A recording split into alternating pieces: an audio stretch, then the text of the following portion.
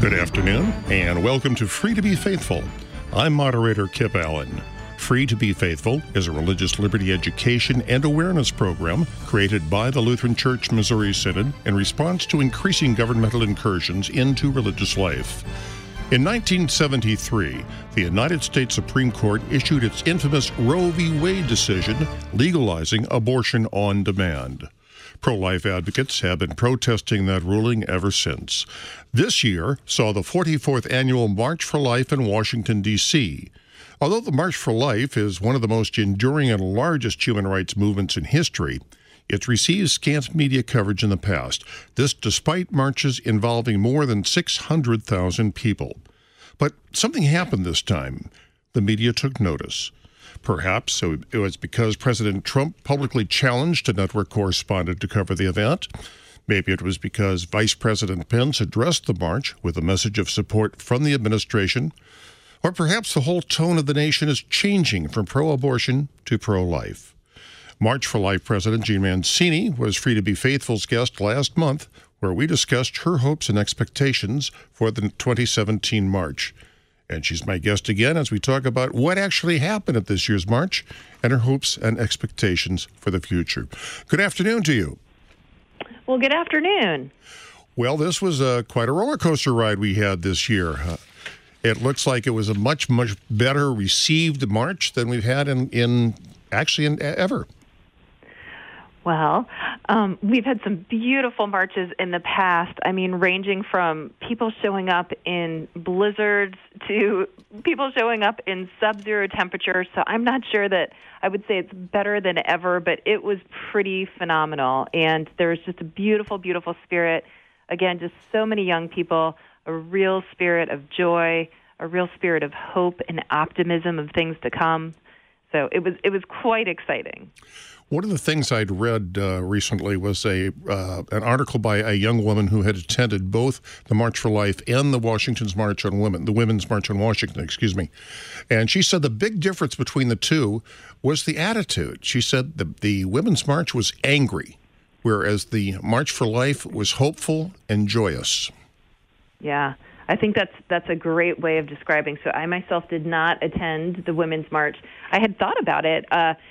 For a few reasons, before they decided that they were specifically pro-choice and wouldn't allow pro-life organizations to partner with them. So anyways, long story short, I did not attend. However, I caught a little bit of the footage on TV when I was in my dry cleaners and the TV was on. And I would have to say that my sense was that the rhetoric was extremely angry. I would also say that the age, sort of the central age of people who were, or the medium age of people who were attending was a lot older than those of the March for Life. I mean, these seem to be, kind of mid to older women that were attending. And the March for Life, of course, is a very youthful crowd, and the mission is love. You're going to never hear a March for Life participant or speaker talk about blowing up anyone's house, much less the White House,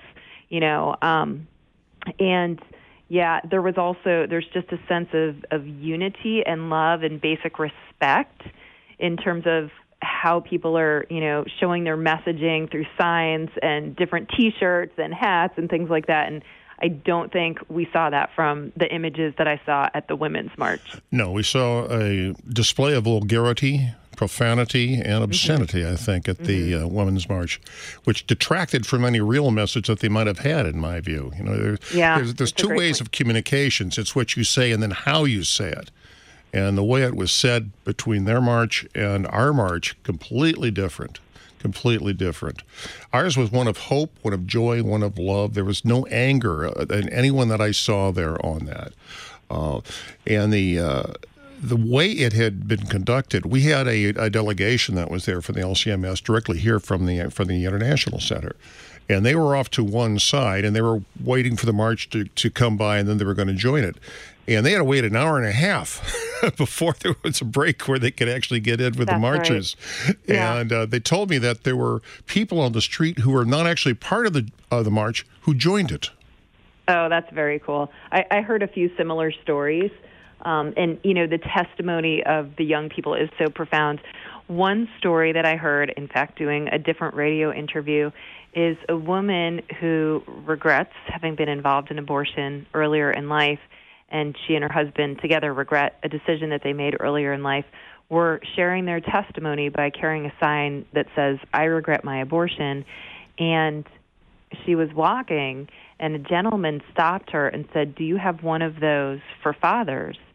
And she stopped and talked with him and learned his story and gave him good contact information of organizations that he could get involved in, and basically was able to minister to someone who's hurting very much. And he, sort of loved what the March for Life was about, and loved hearing that there were opportunities of finding hope and healing after something, had really hung and weighed on him for many, many years. You've really hit on an issue here. So often we hear the issue of abortion being a woman's issue, but hey, it takes two. There's a man involved in this as well.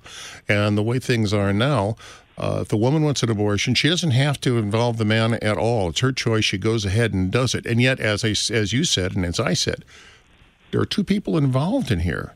And this is something that transcends gender. Actually, three people involved when you take into account the child. And who's been talking about the men in this thing, who, as this person pointed out, was undergoing a great deal of pain. Yeah, it's a great point. We had a phenomenal lineup of speakers this year, and one of my favorites was Benjamin Watson, who is a tight end for the Baltimore Ravens, this fantastic National Football League player, African-American guy, such a great heart. He's the father of 5 children, and just really, truly a stand-up kind of guy. And he spoke to the fathers out there and to this very issue. And I'd encourage any of your listeners who'd like to hear that to go to our website and play the footage of the March for Life rally. Benjamin was about halfway through, I'd say, so you could go to about halfway through the rally and listen to him. He was truly phenomenal. We are seeing a lot of things happening right now in Washington. Obviously, we've got some enormous challenges ahead of us right now, and there's something of a disarray in Washington while the new administration completes its transition. But one of the things that we've seen is the president has already reinstated the Mexico City dictum that prevents us from using public funds to support abortion overseas. I don't believe he has yet moved on whether or not he was going to defund Planned Parenthood, but he certainly has said that this is his intent, and I know there's some legislation pending that will do exactly that. Mm-hmm. Are we getting messages now from our leaders that this is going to happen? For the most part, yes. Yes, to the specific things that you've mentioned. So we were delighted to see the Mexico City policy reinstated the week of the March for Life, the very first week that the administration was in office. And what we're seeing at the level of the Hill right now is a budget reconciliation similar to last year's, where they would defund Planned Parenthood as long as they continue to provide abortions. I would say, and this is a little bit technical, but there's some talks right now. This is not related to the Planned Parenthood issue, but it is related to the repeal and replace health care and the Affordable Care Act. And it's sounding to me that the replace will not be pro-life. It won't have the protections that we would absolutely need, and in fact could in some ways even be a little bit worse than what we've had with Obamacare. And so the pro-life community may have a fight in front of them, and with the defunding of Planned Parenthood, that would be a huge victory, but this could be a major loss, maybe even worse. And so that's something that we're definitely engaged, in conversations up on the Hill at this stage in the game. Which law is this? I'm not familiar with this particular movement. Well, Obamacare, the Obamacare will be repealed and then replaced, and it's the replacement for the health care law, Obamacare. Okay, I'll have to check into that. That may well be a topic for a future program.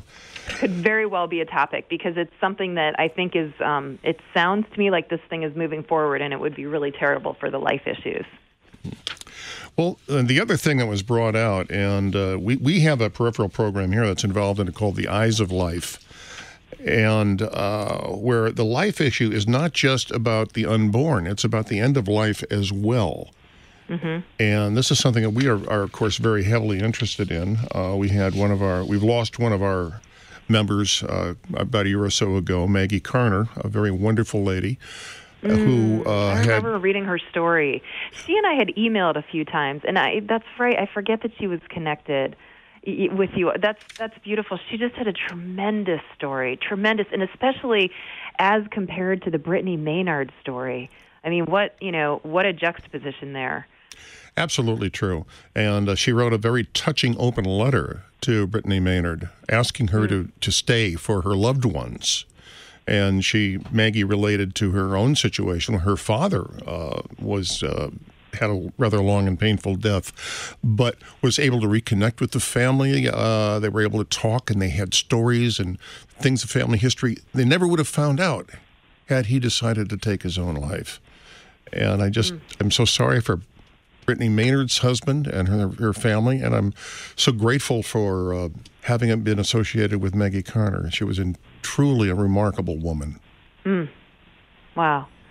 And you're right. So this question of, the end of life issues is one that is hugely important. I've heard many people say that the assisted suicide laws, the so-called death with dignity, and of course it's not that at all, it is going to be the new Roe v. Wade over the course of the next year or two.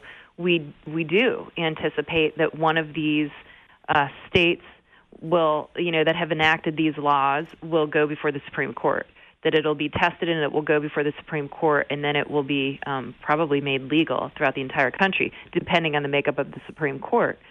So it is absolutely, sadly, one of the cutting-edge issues in the pro-life world right now. Now, at the March for Life, we focus primarily on the beginning of life issues, only because we're pretty modestly staffed, and there's only so much that you could do, but there are some great organizations that are focusing on the end of life issues, which are just keenly important. I mean, we really work to protect the inherent dignity of the human person from conception to natural death. Of course, we focus again on the early part of that, but that's absolutely the way that we look at it.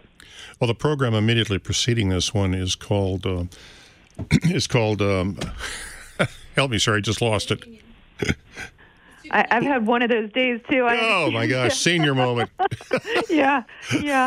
Well, anyways, but did they focus on the assisted suicide? Yeah. Well, no. What it was, it's aimed at students. Oh, good. And what is it again? The Student Union. Student Union. That's the name of the program. Nice. Oh, Lord. Talk about, I can't believe that. I hear that program once a week. Student Union. And the pastor on that, Marcus Zill, was talking to a young woman on about pregnancy. And the young woman had responded that since when has society decided that life is a bad thing? Yeah. And that is part of, I think, what we are fighting. This is a wonderful gift that has been given to us, whether it is in the womb. I'm sure you've heard Aaron Bodie's new song, Right from the Start.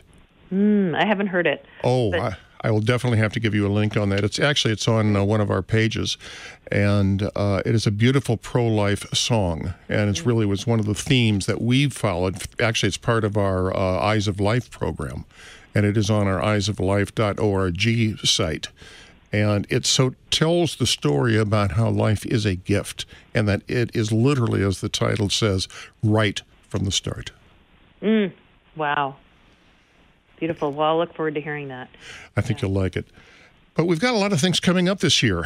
Where do we go from this point? It looks like we have had a good start, but, well, it's early in the year.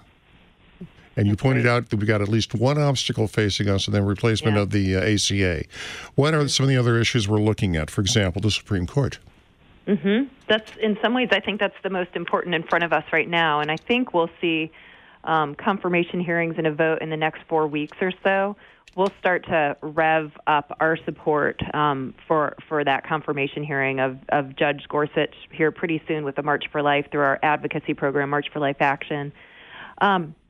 So that's one of the things ahead of us. And then, as I mentioned, the Affordable Care Act replace and repeal is going to be pretty huge. And like I said, right now, it's not sounding very favorable on the life issues. So those would be the federal issues. And you also mentioned the Planned Parenthood issue as well, which, is great, And I think that will get through the reconciliation process, and the president will sign that into law. I think after that, it's possible that we'll see down the road an introduction of an abortion ban on late-term abortions through the Pain-Capable Unborn Child Protection Act, which basically outlaws abortions after the first 3 months of pregnancy, and except in certain cases. So I think we'll see that introduced as well further down the year.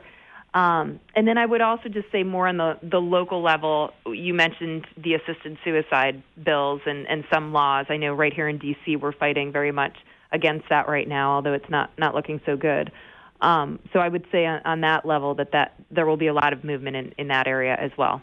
Yeah, it seems to me that we've made enormous gains in the pro-life movement.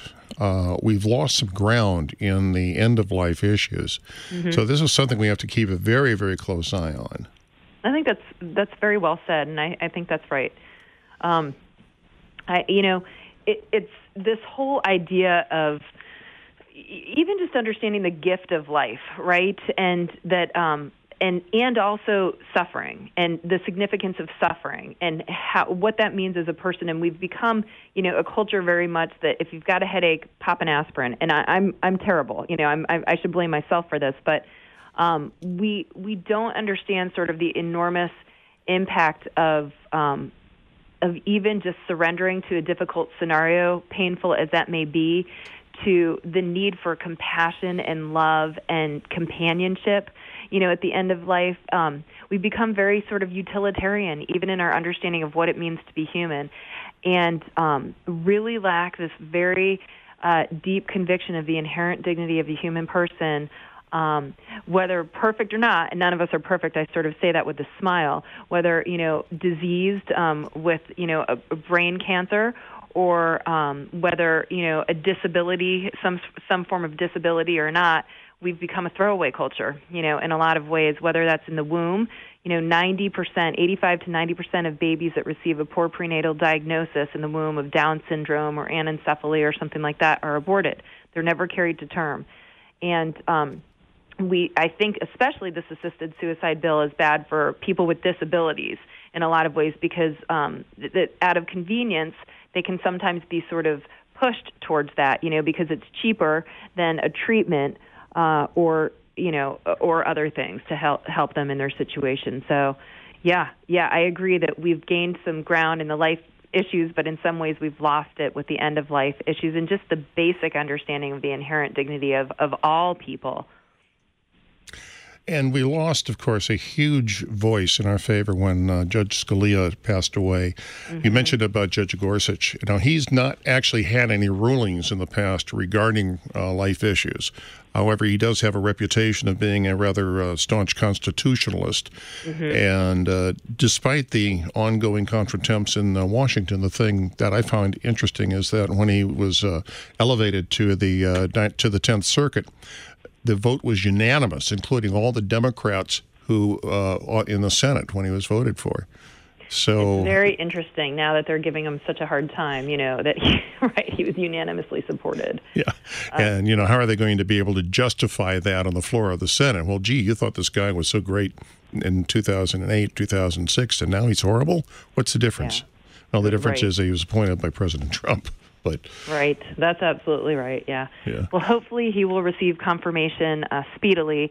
Just this week, Monday, in fact, we celebrated, the anniversary of the passing of Justice Scalia. Yes. And I remember very well learning that day that he had passed away, and then a few days later, my parents and I, my parents live in the area here as well, which is a gift. My husband couldn't come, but we all went and paid our respects when he laid in state at the Supreme Court, and there were literally just lines and lines of people to pay their respects to him, and many young people. It was almost like the March for Life.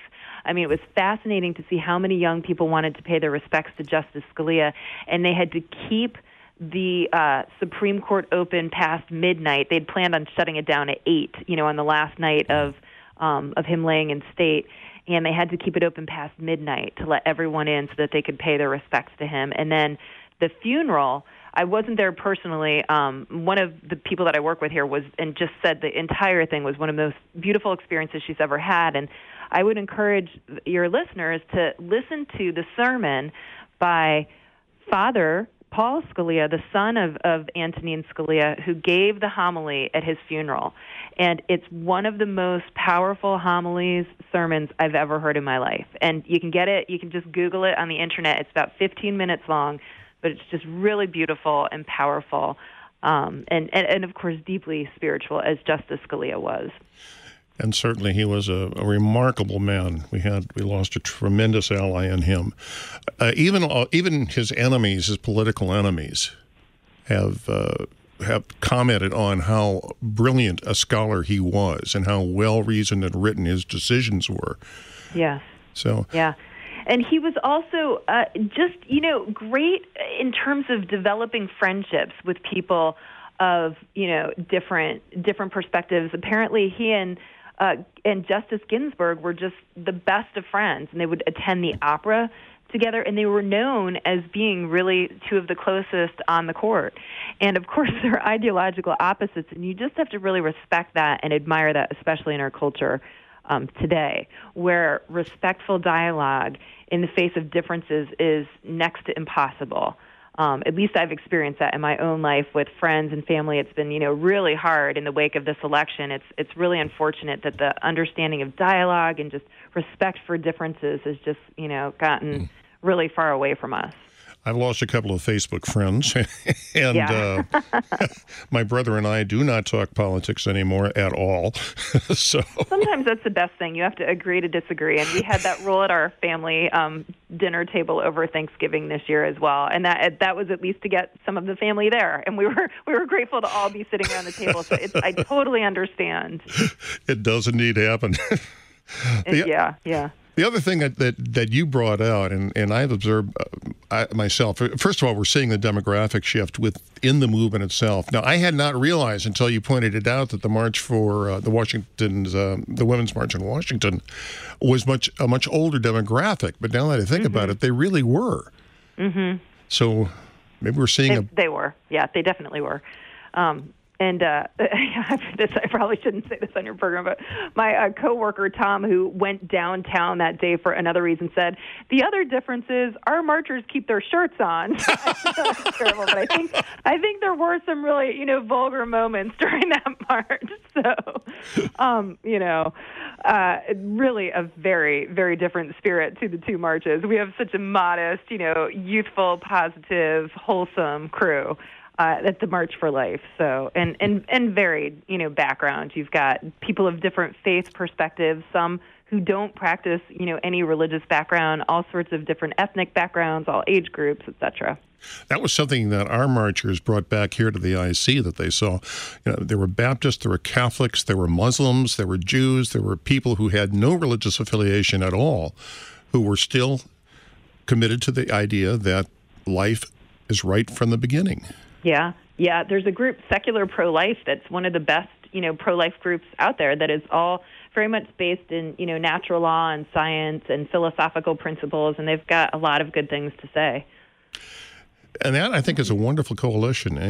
All these diverse groups that are joining together for this one particular cause. And I contrast that with the Women's March in Washington, where it was one grievance group after another. Some were even saying, well, we're more grievance than you are, so we should be in forward in the march. And that I thought was somewhat ironic. Yeah.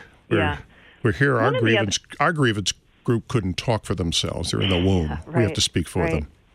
Yeah. One of the other things about the Women's March that was so strange to me is that I think it had a little bit of an identity complex. It was, people went, but they were all there for very different reasons. And most people that were there didn't know that it was a specifically pro-choice march. At least that's my sense. And it's one of the only issues that they actually made a concrete, decision and platform decision on. So they weren't, I think most people that were there against Trump. But interestingly, their platform stated that they weren't against Trump. They were just, wanted to oppose certain things that he had said along the way, which is certainly understandable. But I just think that there was a bit of an identity crisis about what was the crux of being there. We are a one issue march. Of course, the issue of life.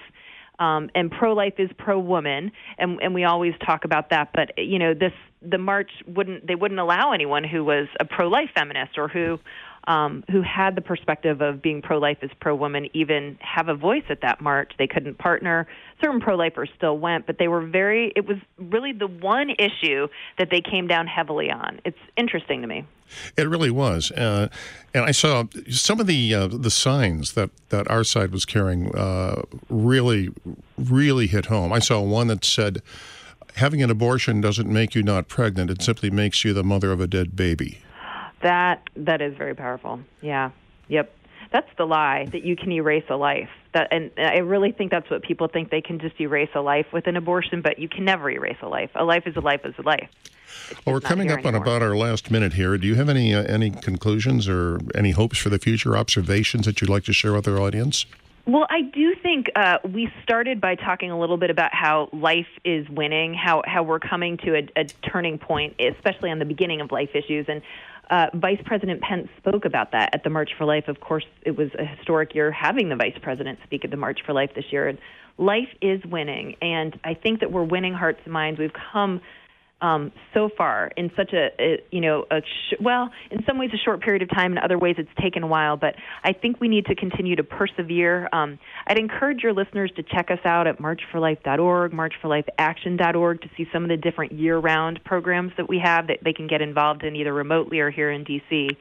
And really just thanks for having me. Well, thank you very much. You've been listening to Free to Be Faithful, a presentation of the Lutheran Church Missouri Synod as a religious liberty education and awareness program.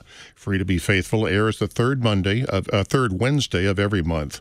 Today's guest was Gina Mancini, president of March for Life. I'm your moderator, Kip Allen, wishing you God's blessings.